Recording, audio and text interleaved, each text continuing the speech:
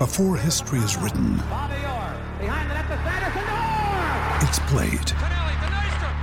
Before it's frozen in time, it's fought one shift at a time. Before it's etched in silver, it's carved in ice. What happens next will last forever. The Stanley Cup Final on ABC and ESPN Plus begins Saturday. Another day is here, and you're ready for it. What to wear? Check. Breakfast, lunch, and dinner? Check. Planning for what's next and how to save for it? That's where Bank of America can help. For your financial to-dos, Bank of America has experts ready to help get you closer to your goals. Get started at one of our local financial centers or 24/7 in our mobile banking app. Find a location near you at bankofamerica.com/talktous. What would you like the power to do?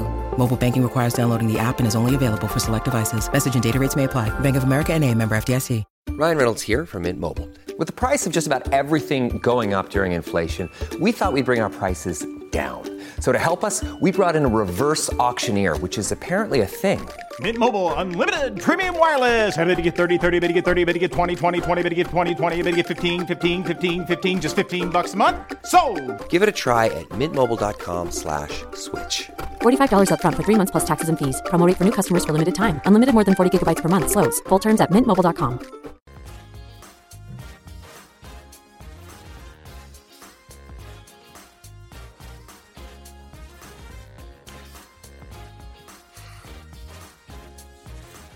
All right, we are back. It's the FloTrack podcast. I'm Kevin. He's Gordon. FloTrackPodcast@gmail.com is our email address. Our first post-Olympic podcast. Gordon, how you doing? Doing good.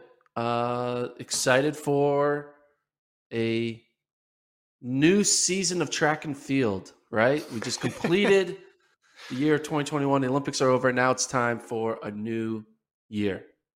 I guess technically there still is track going on, which is the weird part, right? Still track going on. Mm-hmm.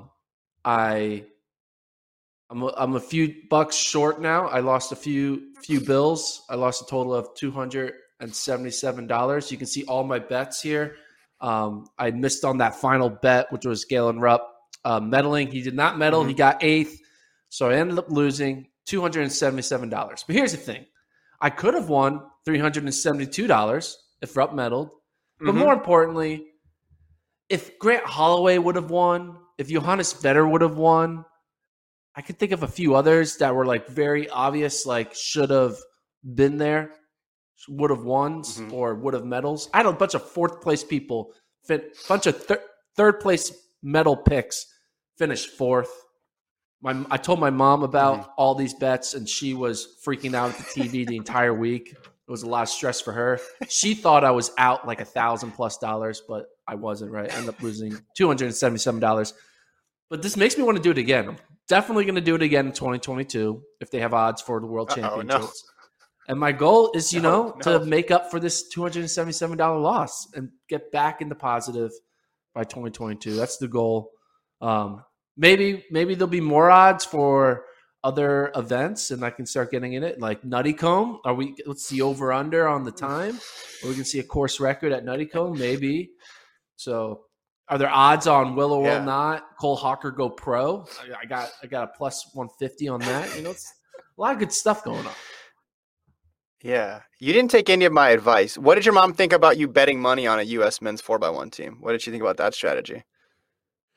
I didn't ask her any specifics. She was just stressed the entire time. Mm-hmm. She was just, every time she saw her baby's pick not do well, she cried a little inside and stressed out. Yeah. But, I was having fun. She's an El Bacali super fan now, we can say, right? She's like big on Sofiane El Bacali because he got you some money. Yeah, she's big. She was happy to Grass won, right? Yeah. But things like I had like crazy, like the Pichardo, Kovacs, Holloway three-way parlay was the one that really did me in. I had $300 on that. Pichardo easily medaled, Kovacs easily medaled, and all I needed was Holloway to win gold, and I would have won $327. But instead, I lost $300. So there was a couple in there that Chelimo was a big help, but the money on Chelimo, he helped me out. But in the end, the lesson is don't gamble. And I'm just going to gamble once a year. That's Yes, my don't. list. I'm going to gamble Don't. once a year. Once a year. You're saying don't gamble, and then you're already gambling for next year's interesting turn of events here. So I want to do some recap stuff on the pod since you weren't there for our final podcast after the men's marathon, although you were there for the last track session. Lincoln and I did that marathon, but we want to talk about some superlatives here with the Olympic Games now in the book. So some what ifs, some big surprises, upsets, best event if you had one, biggest breakthrough, so on and so forth. Do you want to start with your biggest surprise? Like what surprised you the most when you look through these results? I mean, to kind of tie to my betting, I think the biggest surprise was Grant Holloway not winning. I think that was the biggest surprise. There was a lot of other, big moments like world records or like the surprise of the Warholm's sub 46 400 meter hurdle. But in the back of all of our minds, we knew they were set up for greatness. I don't think any of us were prepared for Holloway to lose a race. He had just been so dominant the entire season long, dating all the way back to 2019. Been like 3 years.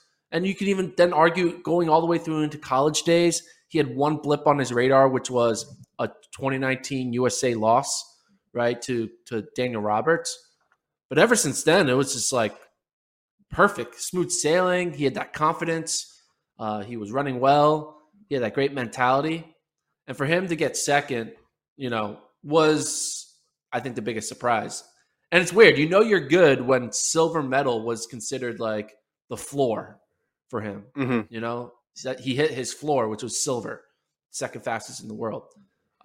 He still is the fastest man in the world right now at this event because he can run 12.80. But I think that was the biggest surprise for me was Grant Holloway not capstoning his run with a gold. And man, dude, it makes you think. Grant Holloway, he's going to have to wait a few more years. He's going to be winning. It's going to be weird. He's going to win gold in 2022 and 2023, and he's not going to be happy. Well, he'll be happy, but it's all going to be like, whatever. This is a train. Worlds are going to become training runs for him because it's going to be all about 2024. So he's going to be like jogging through 2022 and 2023 to get back to Paris to hopefully get the elusive gold medal. But look at that. All ones, even in the heats. First, and then the last one, second. This is wild. He won his heats. He won everything, and it wasn't close. Headwinds, tailwinds. There's a 1281 in that, and then he runs 1309. It's just like, whoa, what is going on? He hadn't run that slow since the first round of the Olympic trials where he ran 1311. Like, it's wild. He looked to be on a bit of a roll there because he goes the 1281, the 1296 at USA's and just clicking off times. But it's the hurdles. I find it hard to believe, like, to get that stunned by the hurdles. Granted, he was so good to where it was considered a shock. And we had heard of Hansel Parchment before, but I didn't. I'm with you. I didn't think he could pull off the upset at this stage.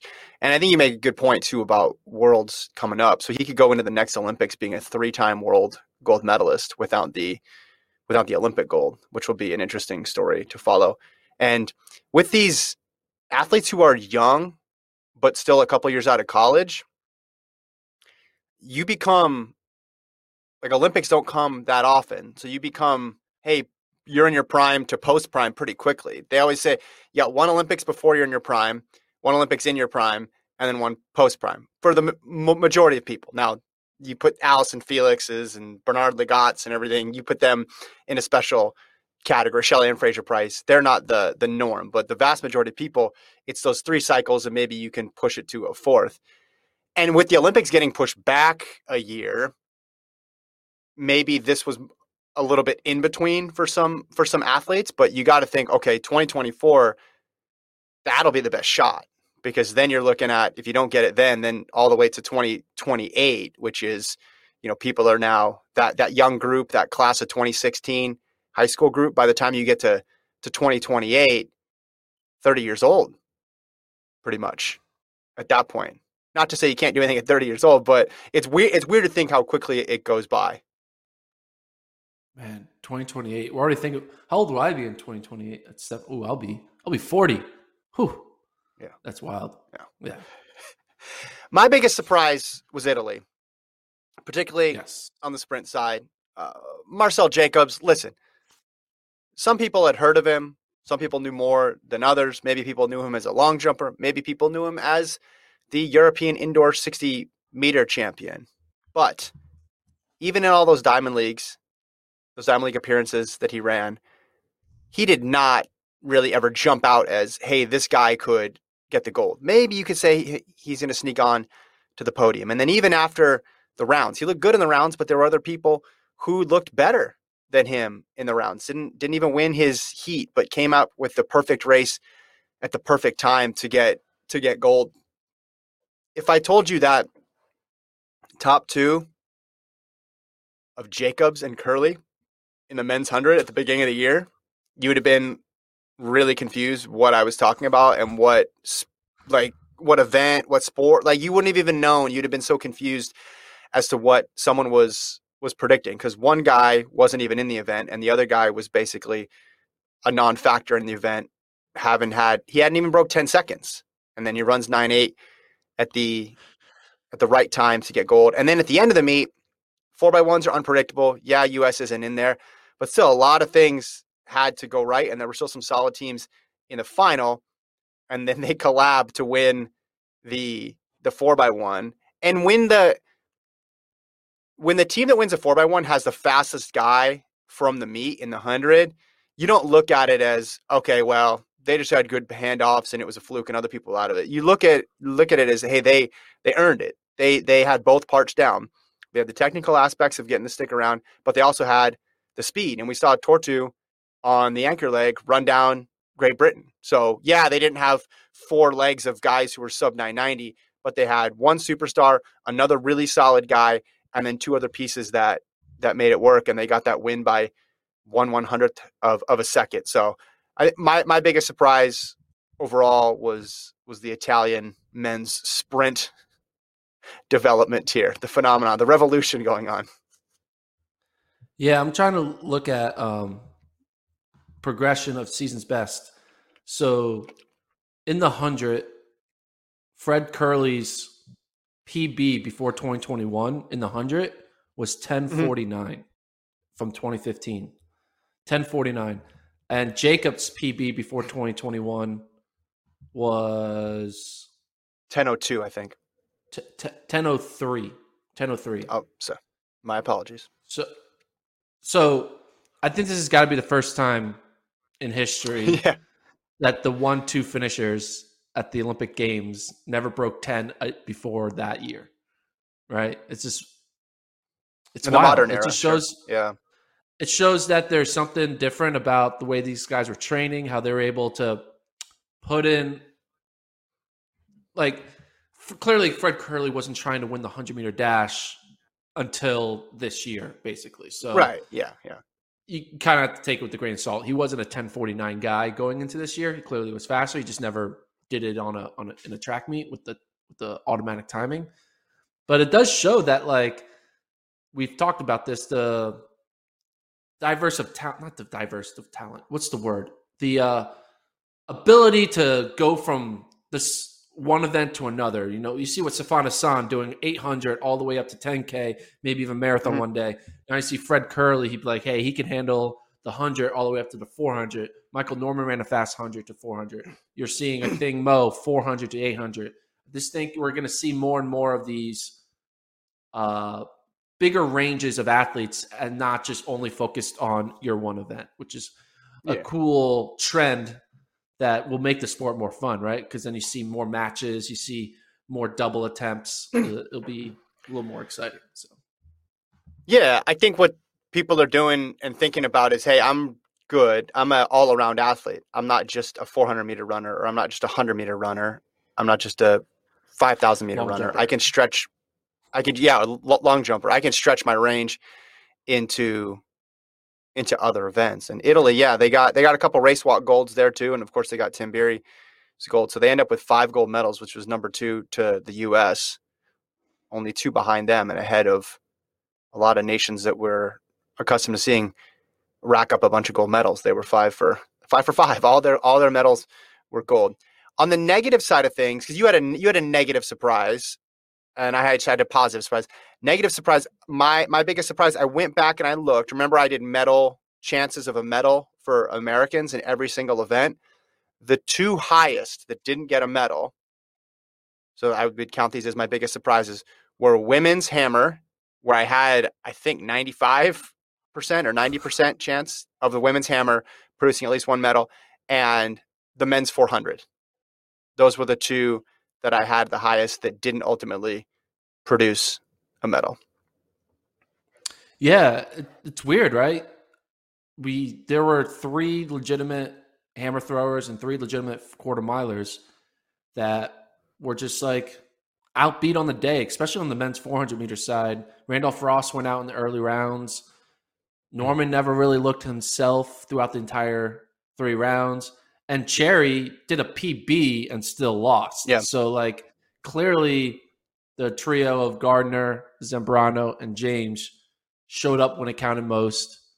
Gardner defended that 2019 championship with ease. It wasn't even close. It wasn't like he hold it on for dear life. And Zambrano and James were just super consistent through the rounds. And this, they even had other guys there were other bullets that the USA dodged, like Wade Van Niekerk. He wasn't able to perform into a 44 type runner in the final, didn't make the final. There was a couple other bullets they dodged, but even with that, there were still 3 extremely solid runners, Gardner, Zambrano, and James, who were able to come out victorious over the U.S. trio.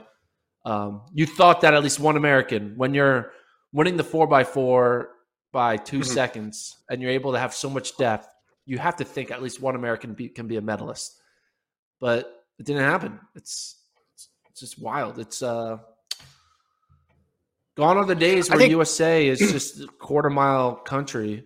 I think they're more just like, we're really good we're really good at 4x4s. We're just not too good at the open events anymore. I think that's the new U.S. thing. I think when you look back at the season as a whole and you look at all the results, Gardner is the rightful champion based on what he's done this year. His resume is really solid, top to bottom. All the fast times, the wins that he has, and if you even want to extend it not just to 2021, you just want to look at this era, this mini era, I guess you could say, from 2019 through 2021. Randolph Ross had the time at NCAAs, and we saw James and Zambrano run fast in the heats. But those were the only sub 44 times this year. There's only been 4 sub 44 performances of this entire year. And Gardner makes sense as an Olympic champion. Zambrano, we'd seen him do it before in Doha. James, to me, was another positive surprise here. After all he's been through to come back and get on the medal stand, and perhaps thinking Cherry was going to be able to finish ahead of James at the beginning of the season, that seemed like a good possibility. But then after the semis, when James goes 43.88, okay, now the task got even steeper. But yeah, I did not have the Americans going 4-5 at the beginning of the year in this event. And as I mentioned before, women's hammer, I thought at least one medal. I thought the potential of 2 medals, maybe gold, silver, bronze, something like that. But it was tough. But I think Cherry ran really well. Cherry did everything he could. And I think that's another trend that I noticed. These silver medalists and bronze medalists and even 4th place people, the people who were runner-up or third at trials did really well. Like Fred Curley ran really well. Didn't win trials, but went to the Olympics and got silver. The 200-meter runners who got 2nd and 3rd at trials, they went and got 2nd and 4th in the Olympics. Michael Cherry, 2nd at trials, gets 4th, barely misses a medal. Go to the high hurdles. Devin Allen runs an amazing race, but finishes out of medals. Like the 2nd and 3rd place people did really well for the U.S. Shows the depth. Ultimately, didn't maybe produce the gold, or in some cases they were just off the medal in 4th. But there were good performances outside of just the super duper stars. So is it my turn to come up with a positive surprise? Because I opened up with a negative. It's not negative, though, to say Holloway lost. Like, he's great. He can handle losing one race. He's still going to be, when all is said and done, he's going to be one of the all-time greats in the 110 hurdles. So it's not that negative of us. Do one more surprise, and we'll move on. All right. One more positive surprise. I'm going to go for it. It has to be Molly Seidel in the women's marathon. No one, and I mean no one, saw that coming. I feel like Molly probably didn't even see it coming herself. She just finds a way to put together the best race of your life when it matters most. The Olympic trials and the Olympic Games. And it's just, she's really good at these races where it's all about survival of the fittest. And not fittest as in like ability, but just the elements, right? She's able to handle this heat challenge like no one else. She looks so smooth the entire race. And I was listening to you and Lincoln when you were commentating about it. You're always talking about like, oh, there's still more time in the race. Eventually, it's going to unfold where the East Africans pull ahead. You know, you're just assuming that, right? Because it's like she's a 225 marathoner going up against two teams, like people who've run broken 220 multiple times. You're not supposed to be. Yeah, Kasia ran 214. Her PR is 11 minutes slower. In their league, 11. You know, especially in a race that matters, which is an Olympic final. And then there was that. I feel like I just had flashbacks to the trials, and once I saw that she was still in it at like 30K, I was like, she's not going to drop now. Like when she was in the final like 6, I was thinking like she's doing what she did last in the 2020 trials. Like it felt very eerily similar, and just to see her cross the finish line in 3rd was really cool. Really proud for her. And when you think back of her career, right, she was the one who broke the Foot Locker curse. Remember that was a big deal. Like no one has ever won Foot Lockers at NCAAs. You know, it was like a big deal because Jordan Hussein couldn't do it and a bunch of others weren't able to do it. But then she does it and it was no big deal. And we made a big deal of her breaking the Foot Locker curse. And she does that. Then she was dominating the NCAA world, but then dealt with a crazy injury. And it kind of took her out for a long period of time. You know, she missed out on big sponsorship opportunities. And there was I'm sure she probably thought there was a point when it's like maybe a post-collegiate running career isn't in her path. But she was able to work through the injuries, get herself back healthy, focus on herself, and then comes out, runs the marathon. Like, hey, we'll see what happens. I remember talking to her after the Houston half when she was like getting ready for the major marathon. She's like, no pressure, right? She said no pressure. And she had that same attitude in this race, the no pressure attitude. And, you know, now she can say she's the first ever Foot Locker NCAA Olympic marathon medalist. You know, like it's just wild, man. It's awesome. And I just feel like she's come out of nowhere. Now, obviously, she was so dominant in college, and kind of forget about her doubles at Notre Dame and all that stuff. But because she went like 2 to 3 years of kind of just not being in the mainstream spotlight, you kind of forget about her raw talent that was there. Like I think this would make more sense if you were told this after she won NCAA cross. You'll be like, yeah, I could see her developing, becoming really dominant at the marathon. But for someone to tell you when she was in the middle of like, you know, unsponsored, no one really, not racing a lot, you were like, no, it's not going to happen. You don't make a comeback in marathon number 3 with an Olympic medal. So for her to do it, it's just amazing. Big inspiration for a lot of people out there who feel like they are at the bottom of, you know, dealing with injuries, never going to be able to recover from it. But she was patient. She trusts the process. There you go. And comes out with an Olympic medal. But it's amazing. Don't you think that even if she had won a bunch of titles, or even 2-3 years ago was competing USAs, this still would have been a shock? Like even if her PB was 219, she's still hanging with a 214 marathoner in Bridget Kosgei and Jep Chirchir, who's one of the greatest half marathon runners of all time, who has a really fast marathon time as well too. Even if she had a profile that hinted that this was possible, doing it is still incredible. But it just adds, I think you're right, it's though. Double incredible then. Yeah, it just adds some mythology, because you watch trials and you're thinking, okay, wow, that's the debut. Okay, but how's she going to do when in her second one, right? And then she goes to London last year, and that probably helped too, having another year to get ready for this. And she holds her own in London, does well, bad conditions, but runs solid. But the story of that race for the Americans was Sarah Hall. Remember how fast Sarah Hall was in London? And then second. Yeah, she keeps on, and then she kind of keeps a low profile and runs some halves, some 10Ks. We don't know what to expect from her. And then you're right. For someone who has done it so few times, there was an air of inevitability around 30, 35K. It may not have come across in the broadcast just because I was trying to conceptualize what was going on. But looking back on it now, you're thinking, well, yeah, she just has already established that sort of racing profile of somebody who knows exactly what they want to do and thrives in these tough conditions. I guess the big not to always think about next steps for her is that clearly she has an advantage on these style of races where it's not fast. It's more about it's her versus the elements, because there was no reason for the Kenyan athletes to try to run sub 220 pace, right? They were we're just gonna let the field size peel off and then get down to the final 6 and then pull away, right? And I think she excels in that because they're not asking her to run 2:18 marathon pace. So she was, of majority of the race, she's running like 2:30 marathon pace. So she was able to feel comfortable at that pace because PB is 2:25.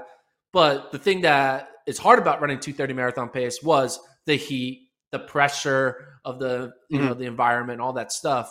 And she was just able to kind of just chill out, relax the body, and get through the first 35K unscathed. And all of a sudden, it's not a field of 80 in this race. It's just a field of 6. And now, hey, just hold on. And, she never really had to make any big accelerations. She was always just holding on with the front group and letting them kind of control the pace. So I think her next step, not that she needs to have her next step already because an Olympic medal is freaking amazing, is going to be figuring out ways to be successful in a 220 type pace of a marathon, like where it's going to be you're really putting your body through the ultimate test of like pushing yourself to the limits of how fast of a pace you can maintain. But at the same time, she could go the rest of her career, never break 220, have a bunch of top 3 finishes at major marathons, and be one of the all-time greats for U.S. distance running. So it's not like the Kenyans kind of skew our version of what a fast marathon is because they're out there running 2:14. It's a little hard to kind of conceptualize. A 2:21 is really fast. So I had her in my list of biggest breakthroughs, but you took her in terms of biggest surprises. Is there anybody else in terms of breakthrough performances from these Olympics that stands out?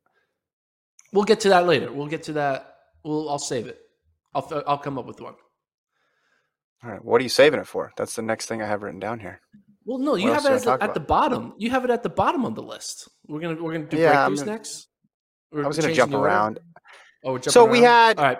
Well, I want to do what ifs. I want to do what ifs last because you really need to warm up for those because that's a Gordon Mack special of like, what if I added more to your. You added more. I'm not sure I was. Yeah, look. I was gonna put what ifs at the. Yeah, I like these. These are good. These are good what ifs. Okay. I mean, because Lincoln and I already talked about MVPs on the men's side. I went with Warholm on the men's side, and I went with Sifan Hassan on the women's side. Obviously, it's very, very close call there. There's a lot of people in contention. Do you have a pick on either of those? Strong feeling on either men's side or women's side? For MVPs, I would do Jacobs. I would do Jacobs of Italy. I think his big surprise following up winning double gold, very interesting. I'll do Jacobs and I would do Elaine Thompson would be my MVPs. I would go sprint heavy. But, you know, Interesting. I can see Warholm.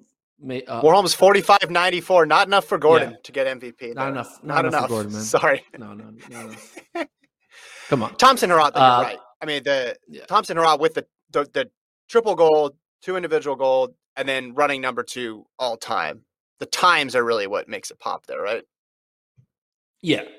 And double gold. I mean, she's moving up the list of all-time greats. If she can continue this trend going into future championships and another Olympics, like if she stays healthy and she stays at this fitness, she's what, 28 or 29? I mean, I could see her holding on to 2024. And if she were to win double gold in 2024, then you'd be like, that's Bolt. That's 3 double doubles. That's exactly what Bolt did. So it'll be weird though, because she'll also have in between like random 5th place finishes and not making a final, right? And it'll be like, because Bolt was still good throughout the off years, but it'll be the weirdest triple double we've ever seen.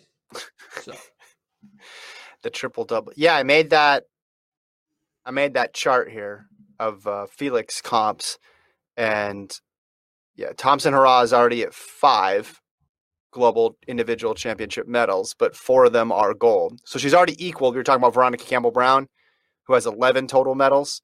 She's already equaled the amount of gold Elaine Thompson has, and she's only 1 behind Felix's gold. She's already surpassed Merlene Ottey. She's 3 behind Fraser Price. I'm curious about Fraser Price's next couple of years. That's what I'm curious about. This is you made this. This chart is ridiculous, by the way, but go ahead if you want to explain it. It's accurate, though. It removes relays, and it scores it 10, 8, 6, 5, 4, 3, 2, 1. So it includes 4th, 5th, 6th, 7th, 8th places. And I want to see where Allison Felix was. Shelly-Ann and Allison moved into the top 10 after this past weekend, right? Because they both got a medal, and Shelly-Ann got a 4th place finish in a 200.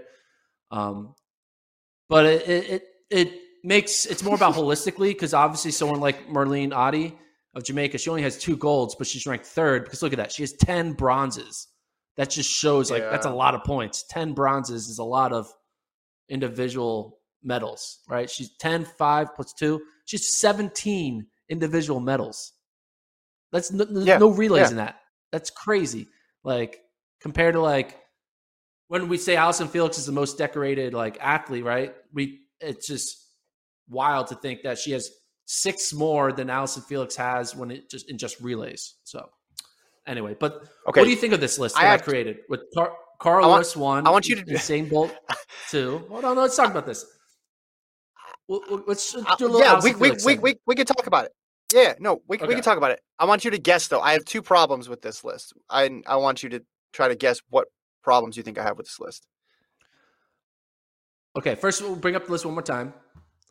For people listening, it's a list that scores individual global medals, doesn't count indoor, only counts Olympics and outdoor championships, and 10 points for gold, 8 for silver, et cetera, all the way down to 1 point for 8th. Carl Lewis has 147 points, Bolt 145, Merlene Ottey of Jamaica, top woman 136, Mo Farah 121, Veronica Campbell-Brown 110, Trinisha Dababa 106, and Allison Felix 104. Turnish, sorry.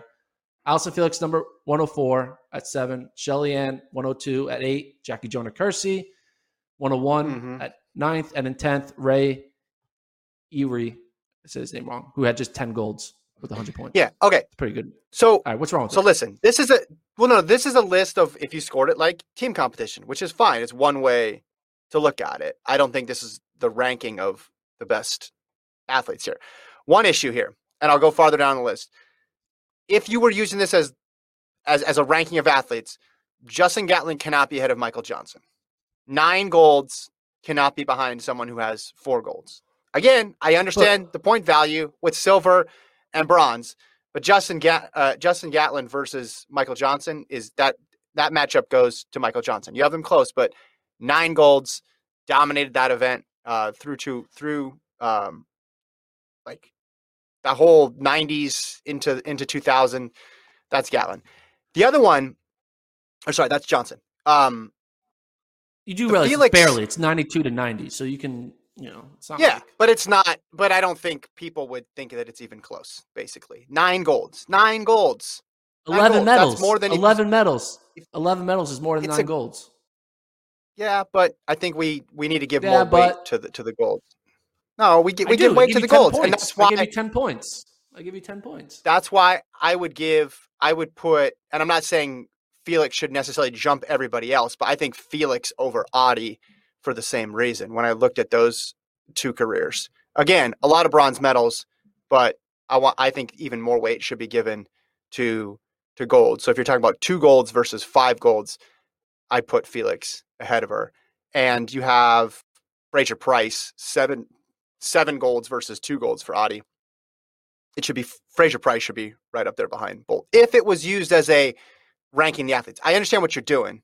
Here in terms of just assigning point values. So that's the exercise here. I don't think you're saying these are the best athletes in order. You're just saying if you scored it like a team competition. Because here's the thing. Ultimately, none of this stuff is a fair comparison because you have Valerie Adams down there who's awesome, but she can only do the shot put. She can't double. Yeah. I guess she could if she wanted to. So, I mean, Haile Gebrselassie, he could double in the 5 and 10. His event was always set up to double. That's not the case with everybody in here. And even Carl Lewis, it's like the most impressive Carl Lewis stat to me is the 4 straight Olympic golds in the long jump. Right? Yeah. That's the most impressive stat. And that adds a different technical component. But you see people do the long jump and the 100, or the long jump and the 200, 4x1, whatever. It's, you get a thrower, or you get a vertical jumper, or you get somebody in the 800. It's harder to find an event that has crossover appeal. So again, Allyson Felix is the most decorated Olympian of all time. If you want to do who scored the most points, you have Carl Lewis here. Some people would say that Bolt would be number 1. Fraser Price and Elaine Thompson, I think if they're not done, they're going to keep adding up medals here. So you could take this argument any which way. But yeah, Michael Johnson got to be higher up if we're just doing a list. Yeah, well, again, there's caveats for everything. And like Jackie Joyner-Kersee, obviously Jackie Joyner-Kersee long jumps too, but like her event was 7 events. So she wasn't able to rack up like multiple golds every single time, every Olympics, right? Like that's just, it's just so impossible to compare these. You got to look at ranges, right? I have Carl Lewis at 147 and Bolt at 145. So it's only a 2-point difference. So therefore you can kind of put them in one tier and then you can subjectively choose Bolt or Lewis. I think, DeBaba, Felix, Shelly-Ann, Joyner-Kersee, you could probably put in another tier, I think the big weird thing is Merlin Adi's career. To have 17 medals is just like in individual events. It's just wild. Like that shows longevity, consistency. The thing is a lot of them are bronze. So if half of those bronzes were silvers, and half of the silvers were golds, we would be talking like the way we talked about Carl Lewis and Bolt with Adi. But because she's really good at getting third, it's like a weird person. How do you value consistent third versus occasional gold? Right. And you'd also need to throw in there, I would think, if you were to make this more holistic, some sort of metric for marks and also some sort of difficulty level for the amount of medals you're pulling off. Joyner-Kersee did the heptathlon long jump double gold 3 times in her career. Can you imagine if Ashton Eaton, when he won those decathlons, also won an individual event in the current era, or Kevin Mayer or Nafi TM or some contemporary person? That just is amazing to think about, that you could be getting gold in both events. I know Damian Warner's long jump was crazy in this competition and probably could have placed ridiculously high, but to actually go out and do it is another thing, given the toll that it takes. So there's Gordon's list. Everybody saw it. I want to ask you though, Michael Johnson put up a tweet and we love reading Michael Johnson's tweets on this pod, the aforementioned Michael Johnson, 9 golds, about like who can run the table. Is it possible for anybody to run the table? Because we have this string of championships coming up. So we had 21, then we have 22, 23, 24, 25. So we have 5, right, before the next off year. So who basically could win 5 golds in a row in an event? It's a tall task. So all right. So let's go down. Let's go down the list of every gold medalist and say yay or nay. So he's got, well, he asks the next 3, Eugene, Budapest, and Paris, but there's also a major championship in 25, unless someone changed the orders here. So yeah, who can go 5 for 5? You want me to read a name and you tell me yes or no? Yeah. Do you have, we'll start men? Yeah. We'll start with Jacobs. No. DeGrasse. No. Gardner. How old is he? I think he's 20. He's already going. He's 20. He's 25. He's 25. 25, excuse me. Maybe. I would say maybe. Emmanuel Carrere, gold medalist.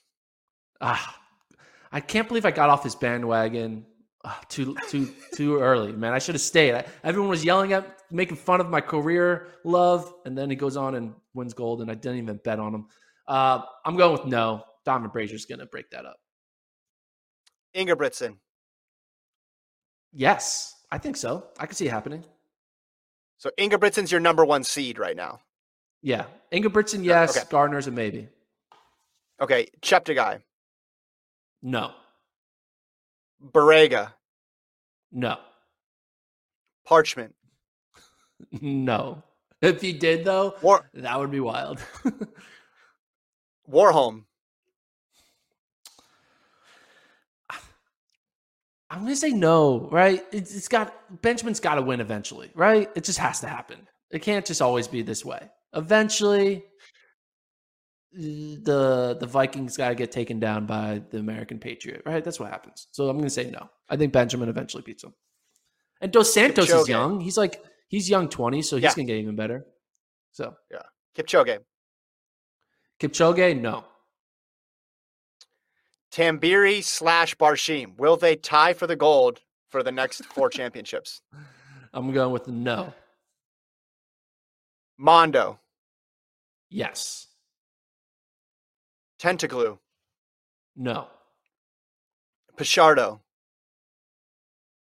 No. Krauser. How old is Krauser? He's 23 in my book because every time I see him, all I hear about is 23s. I'm gonna say yeah. I can see him doing it. Yeah. Yes. Stahl. Doing it. Danny yes. Stahl. Nowicki. Is he? He's 28. So yes. Nowicki. No. That's hammer throw for those. Chopra. That's javelin throw. I'm into the jab. Yeah. Damian Warner. That's a long time for a decathlete. How old is he? He's 31. No, that's a no. Okay, so on the men's side, recap men. So you had Krauser you had Nowicki at a maybe, right? Or Stahl at a maybe? Nowicki was a no. Stahl was a maybe. Oh, sorry, Stahl. Stahl's a maybe. Krauser's a maybe / yeah. Mondo is a yeah. And then you had Warholm as a no, which was interesting. Ingebrigtsen as a yeah, and Gardner as a maybe. Yeah. Yeah. And then El Bakali. What about El Bakali? Oh, sorry. Steeple? I'm going to go with, how old is he? I'm going to go yes. El Bakali is a yes. He's 25. Okay. Okay. Women's side, Elaine Thompson-Herah in the 100. I'm going to say no. Elaine Thompson-Herah in the 200. I'm going to say no. I just think the world is just too good that she's shown that she can have bad championship seasons. So I do think, though, she'll show up in 2024 and win. But I think presence of Sha'Carri and the other Jamaicans, I'm going to go with no. Shauna Miller-Weibo. I'm going to go with a no. Thing Mo. We can go with a yes. Faith Kipyegon. We can go with a no on that one. Sifan Hassan in the 5,000. I'm going to go with a yes in that one. Sifan Hassan in the 10,000. I'm going to go with a no in that one. See, I would flip those, but okay. Jasmine Camacho Quinn, high hurdles. That's a no. Sydney McLaughlin, 400 hurdles. Yes. If she does it. See, there might be a situation she doesn't run all 400 hurdles. But so say she wins in 20. Say she wins in 22, 23. Maybe she switches events for 24, 25. Or maybe she wins 22, 23, 24. And then she pivots for 25. Okay. Peruth Chemutai in the steeple. Go with a no. Perez Jepchirchir in the marathon. Go with a no. Lassa Skine in the high jump. How old is she? Go with the yes. 28 years old. I'm going to go no on that one. Najat. Katie Najat. No. Miambo of Germany, the long jump. No.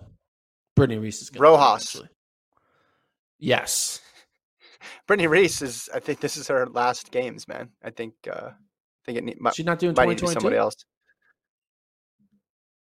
I mean, I don't know if she's retiring, but I know she's not doing this is her last Olympics, she said for sure. Yeah, well, she's going to do 2022. Come on.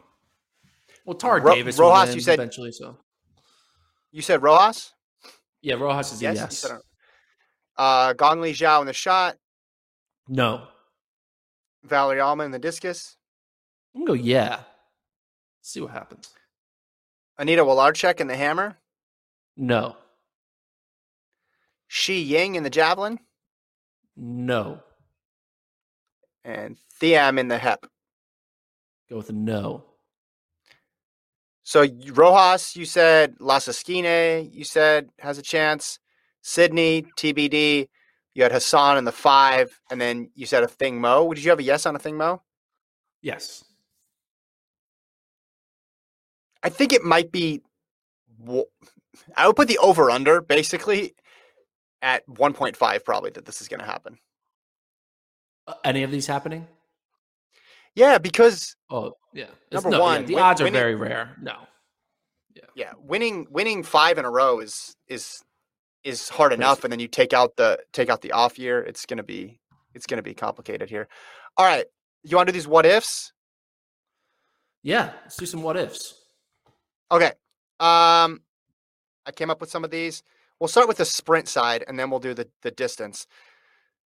So, what if Olympic edition here? What if Michael Norman decided to run the 100 this year, and Fred Curley decided to stay in the 400? Those two just swapped. Ooh.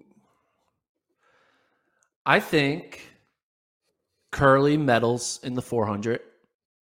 I think his mentality clearly showed that he's ready for any challenge, and that, if he had the amount of energy he put on this 100 back on the 400, I think he would have been able to run 43 seconds in that final and able to medal. I don't want to say he would win because Gardner's been running really well, so you don't want to take that away from Gardner. But Curley definitely would at least got second or third. And we've seen it with Curley. He's already now tweeting 42 seconds. He wants to run 42 seconds in the 400. I'm not sure if it's a troll, but we thought the 100-meter thing was a troll, but clearly it wasn't. So if he thinks he can run 42 seconds, I imagine he probably, if he was all in on the 400, probably thought he could have run at least 43 in the final. So I think Curley would have medaled, so that would have done good for USA. In the 100,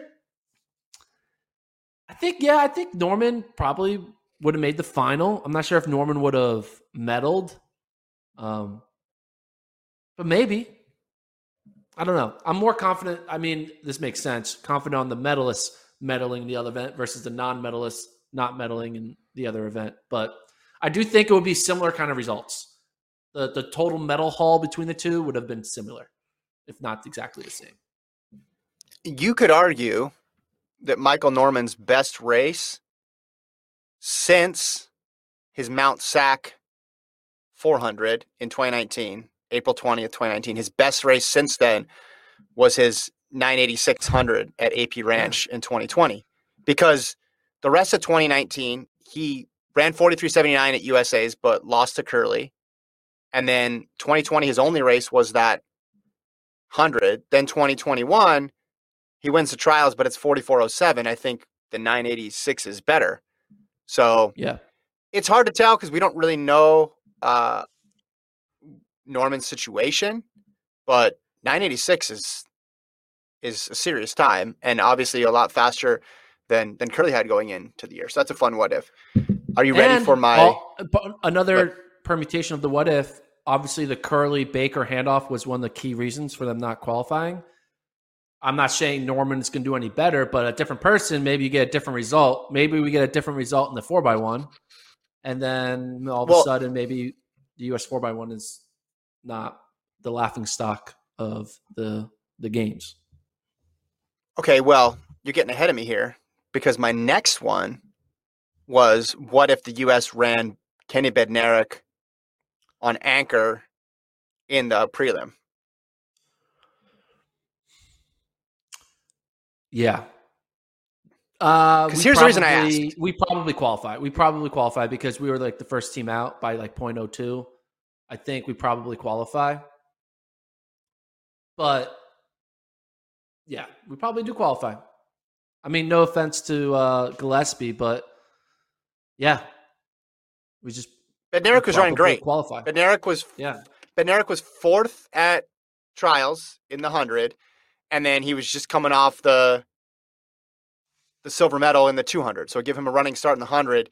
He's going to be pretty solid. Here's why I ask. 2019 Worlds, we remember the U.S. getting the gold medal. Do you remember what happened in the heats of the 4x1?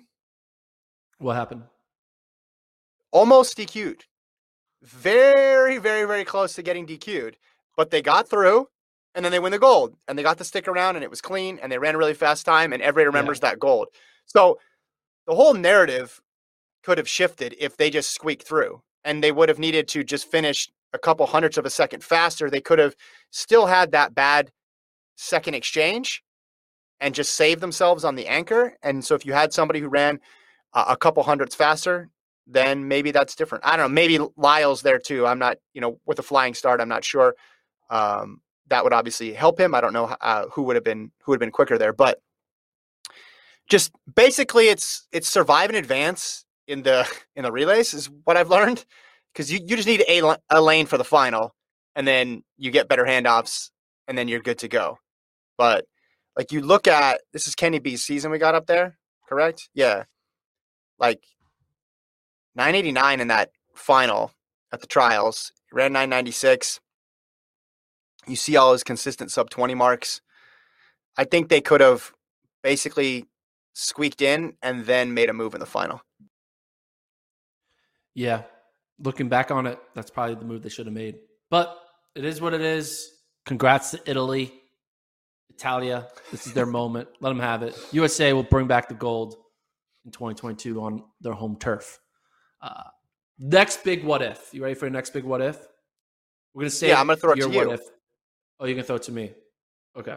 Yeah. I think we're thinking of the same one here. What if Sha'Carri Richardson ran the 100? If Sha'Carri Richardson ran the 100, one of two things happens. She either wins or she doesn't win. Can you agree with that? Would you agree there's a chance she would win? There's a chance she doesn't win. The question is, what percent of a chance is it on her winning and beating Elaine Thompson, probably having to run 10:59 in order to beat Elaine Thompson on that day? Mm-hmm. Or does she lose to Elaine Thompson, get second, third, fifth, whatever?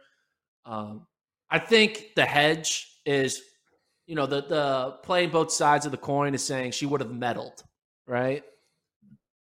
But I think that's no fun to kind of just be like, she would have medaled, because it would it makes both sides a little too happy. So I'm going to say, I think she would have won. I think that, I'm not saying that Elaine, but I think she would have won, but I also think maybe the race would have been maybe slower. I think there could have been different factors with having her in the race. You're not always guaranteed the same exact time outcome with different fields. And so I think maybe the winning time is like 10:65 and Elaine Thompson runs 10:66. Wait, hold on. So you think putting a fast person in there would have made the race slower? What do you mean?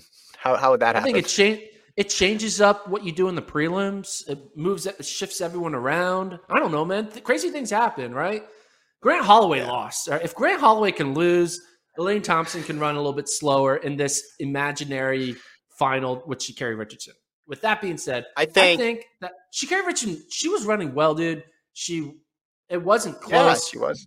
And as much as the Jamaicans are running amazing, and they deserve their sweep, I don't think it's just a foregone conclusion that they would have also done the sweep or also won individually, no matter what happened. Like, crazy things happen, and I think the addition of Sha'Carri Richardson adds in the chaos, adds in the craziness, and maybe USA comes out on top. I know Jamaica fans aren't going to like to hear that, but hey, I can have this thought in my head, and there's nothing you can do about it because you can't prove that it wouldn't have happened because we literally don't see it. It can't happen. So until you can prove this hypothetical doesn't, unless you can figure out a way to record and time this hypothetical, I'm going to say Sha'Carri would have won. I have too much respect for a 10:61. I think Thompson-Herah was going to win. Regardless, I think you're right before in your first instinct to say medal. Obviously, I think she would have gotten, she would have been in the mix in the top three. Fraser-Price didn't have her best race. So I think that spot was open. We've seen Richardson run a 10-7 win legal, but 10:61, you gotta understand the historical significance of running that quickly. So I think it would not have changed the gold medal winner. I certainly don't think the race would have been slower with her in it, but I mean, she's, Richardson's run 10:72 this year, win legal. Not crazy to think she could have gotten silver given that race, but I think the gold, these were Thompson-Herah's games. Yes. Tip of the cap to her. To have to run 10:60 or 10:59 to win in a women's 100 is asking an awful lot. And I think Thompson-Herah, I'm not saying that would happen. I know you're saying she would have been slower because Richardson would have been in the race pushing her somehow, which I still don't understand how that's physically possible, but I will let you have that thought because, as you said before, these are your thoughts and we cannot control your thoughts. But I think Elaine Thompson-Herah would have won this regardless. Hey, I mean, Gabby Thomas ran slower in the 200 when Elaine Thompson was in it. So maybe, right? Gabby Thompson didn't go out there and Elaine Thompson didn't. But Elaine Thompson didn't run slower because there were faster people in the race. If you removed the second place runner, would Thompson-Herah have run faster? I don't think that's the case. Listen, Elaine would have been different. Elaine would have been different. Yes, everything changes, man. You'd have to deal with a different lane. Yeah. Maybe Sha'Carri's a little late or early or whatever, and the exact time when the gun goes off is off by like 20 seconds, which changes the wind reading. Like, all this stuff is possible. Anything can happen. Imagine Sha'Carri Richardson's like entrance, going through with the American flag. It's going to take an extra 12 seconds. That may change the wind reading to plus whatever or minus whatever. So, hey, anything's possible. Okay. All right. I got one more I want to do because the distance what ifs aren't as good. We could do those next time if we want, but the distance ones were not as interesting to me. So I got one more sprint one. Or you have one more sprint one that you added also that I'll read. What if a thing Mo and Shamir Little ran the 400, and also Christine Mboma and Beatrice Massalingi, who were not allowed to run it and had to run the 200, but Mboma went and won a silver medal in that 200. So what if the 400 had these four other athletes who are all capable of running 48, 49 mid, all the way down to 48 high, probably. Potentially. So let's start with Mo. I think Mo would have won the 400 because seeing how she split in that 4x4, this is assuming Mo runs a 400 fresh, not with an 800 in her legs, for the record. I think Mo would have won. I think she's that talented. And we would have had a very similar kind of deja vu moment for Shawnee Miller-Weibo, where she runs out of her mind but still gets second, right? I think we could have had, she'd be like, damn, I run 48.3 and it's still not enough to win when she, lost in 2019. So I think that happens. I think also the addition of the two DSD athletes would make it even faster. And I think that would obviously affect Allison Felix, right? She got third. We'd be talking about it a little differently. I mean, she still would have got her medal in the 4x4, but if you add in Mo and Christine Mboma, I don't think Allison Felix gets third. Do you think she still gets third? Adding all those people, knowing what they did be like in these games, yeah, no, it would have been, it definitely would have been tough. I mean, you can only race the people that are there. I think, let's back up for a second here, though. You made a huge assumption. What did Thing Mo split in the 4x4? 48-7. I don't know. What is she split? I could be wrong. I think I've made that up somewhere. 48-7. Okay. She What split did Shawnee Miller-Weibo run in the Open? What did Shawnee Miller run in the Open? Okay. 48.3. Okay. Yeah. Well, all right. Okay. Thing Mo was by herself doing a tone time trial, and she had just run 155 in an 800. So yeah, I think Mo would have ran 48-2 or 1. I think that'd have been a big jump. Good, I'm man. still. You're off the. I didn't say she isn't. You're leaving it Thing Mo train, and I'm back. I'm on it. Come on. No, you're just no. The price of admission to this train isn't that I have to give her every gold medal in every single event. She just won the 800 meter gold medal. Obviously, she's amazing, but I'm saying putting her ahead of Shawnee Miller-Weibo is a bit of a leap given what Shawnee Miller-Weibo ran that day. I think the interesting, the wild cards, the interesting would have been like Mboma, because what she ran, that world junior record this year, what was it, 40? I'm blanking on the time right now. 48.54 she ran this year. So that was only 0.2 off what Miller-Weibo ran. So that would have been nuts to see that race, because it would have been very, very close. But I think Mo's very good. She's obviously top 3 in the United States in the 400, but I would put her behind Shawnee Miller-Weibo for the time being. And I hope that she gets to do it soon, because I already looked ahead at the schedule for Eugene, and the double is not possible in the 2022 World Championships. How is it not possible? You might ask. They have them going back to back one night. The 400, women's 400 and women's 800 are back to back. I thought they were making every double possible in 2022. No, didn't you talk about that? We're like, oh, they made every double possible. No, they lied to us, Gordon. We've been led astray by this. I think it's a semi and a 400 and a final. It's a final in one and then a semi in the other, and it's literally back to back. So there's no way it's going to happen. So that's terrible. Hopefully they change it. Hopefully they change it. I don't think they will, because people are already buying tickets, but I would strongly encourage it. And by the time, the problem is, though, by the time they do decide, they're like, we'll change it for 2024. It's like all the people are different. Yeah. You don't know if it's even worth doing. Maybe another double pops up that's possible. It's like, have one schedule that makes all the doubles possible and keep it the same, so everybody knows what to expect. Yes. So I mentioned in this what if that Shamir Little also would be in the 400. And I think Shamir Little would have clearly finished top 8, and the Shamir Little clearly would have been an Olympian. And then Shamir Little clearly would have been on the mixed 4x4 or the 4x4 or whatever. Mm-hmm. And then we would have won the mixed 4x4, because I think Shamir would have split 49 seconds. Right? And then that would have been good for us. And then, then I get closer to my dream of just having 3 400-meter hurdlers and an 800-meter runner representing USA. Now, obviously, Allison earned her spot with her 49 second, and it's better. I'm happy that Allison was on the 4x4 as a legitimate 49 second and not like a token, hey, I'm elder statesman, I get a spot. She earned it with her 49 mid.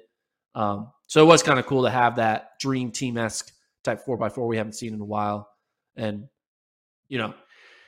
if Allison can hold on to one more year, I at being 49 seconds, that would be great. But if not, I think you got to put Shamir on it and try to break the world record, right? Because Dalilah, Muhammad, Mo, all still in the prime. Shamir's in her prime, and she clearly can run quick. So I think that'll be interesting if we could make. So here's the ultimate. I want to see the world record in the 4x4. That's all. Here's the ultimate. This is the ultimate Olympic what if, because it would go outside of track and field. But I don't know if you saw the final medal table. The U.S. had one more gold medal than China the entire competition, and a lot of it was people looking at the track performance or the swim. The ones where the Americans are used to bringing in a bunch of gold medals. And we know at the very beginning of the meet, there was that mixed 4x4 where everyone said, oh, who cares about it? But it would have been funny if that was the deciding factor, if the U.S. lost by one or it was tied and it all came down to this mixed gender 4x4. And then if you had the presence of someone like Little in there, they could have won. And then all these narratives are written about what's happened to American sports. Is it not just track? Is it slipping? Is it losing its dominance? And it all would have hinged on this one decision by this one person and this one relay that's just added this year. And luckily we avoided that because I think there was a track cycling gold medalist and then the U.S. women's volleyball team won gold. So they ended up winning by one. So we did not have to hear those takes here in the United States. But there would have been some hand wringing about the mixed gender 4x4, Gordon. Yeah, USA at the Olympics won 39 golds to China's 38. There are a total of 390 golds given out. There's 390 events. That's men's basketball out of an individual event. So 39 out of 390, that's 11%. 11% of the golds went to Team USA at the Olympic Games. USA's population is only 4% of the world. So we almost tripled our output. 2.7 times our population we got in gold. So I call that a success. None of this per capita gold stats you'll see out there where like they give all credit to the Bahamas because they have like 12 people in their country, which is very impressive when you really when you think about it. Bahamas, yeah, Bahamas, no good. Slander Bahamas on this pod, man. They got the 400-meter sweep. That was amazing. Gardner, Miller-Weibo, tip of the cap. They should still be partying out there. Congrats to Bahamas. Did they attempt? Okay, so on did Bahamas attempt to do the mixed 4x4? No, I didn't see them in there. I mean, you got to think if they put those two on it. I mean, they're not going to because they would not be healthy. But I would want to see that. I would want to see a Gardner, Shawnee Miller-Weibo, and then whoever else they can find. And I bet you they could put together a pretty good mixed 4x4 because clearly they got the two fastest people in the world. So for sure. Okay, Thursday's show, because we're doing Tuesday, Thursday this week. Thursday show, we're going to talk about the events that we want to see the rest of the season, the post-Olympic events that have caught our eye. Some of these are happening for sure because athletes are already committed. Other ones we are just hoping happen. So we'll talk about that on Thursday. Thank you to Travis for producing. Thank you to Colt for producing. Thank you to Gordon for coming up with weird charts and interesting opinions that have left everybody scratching their head. We will talk to you guys on Thursday.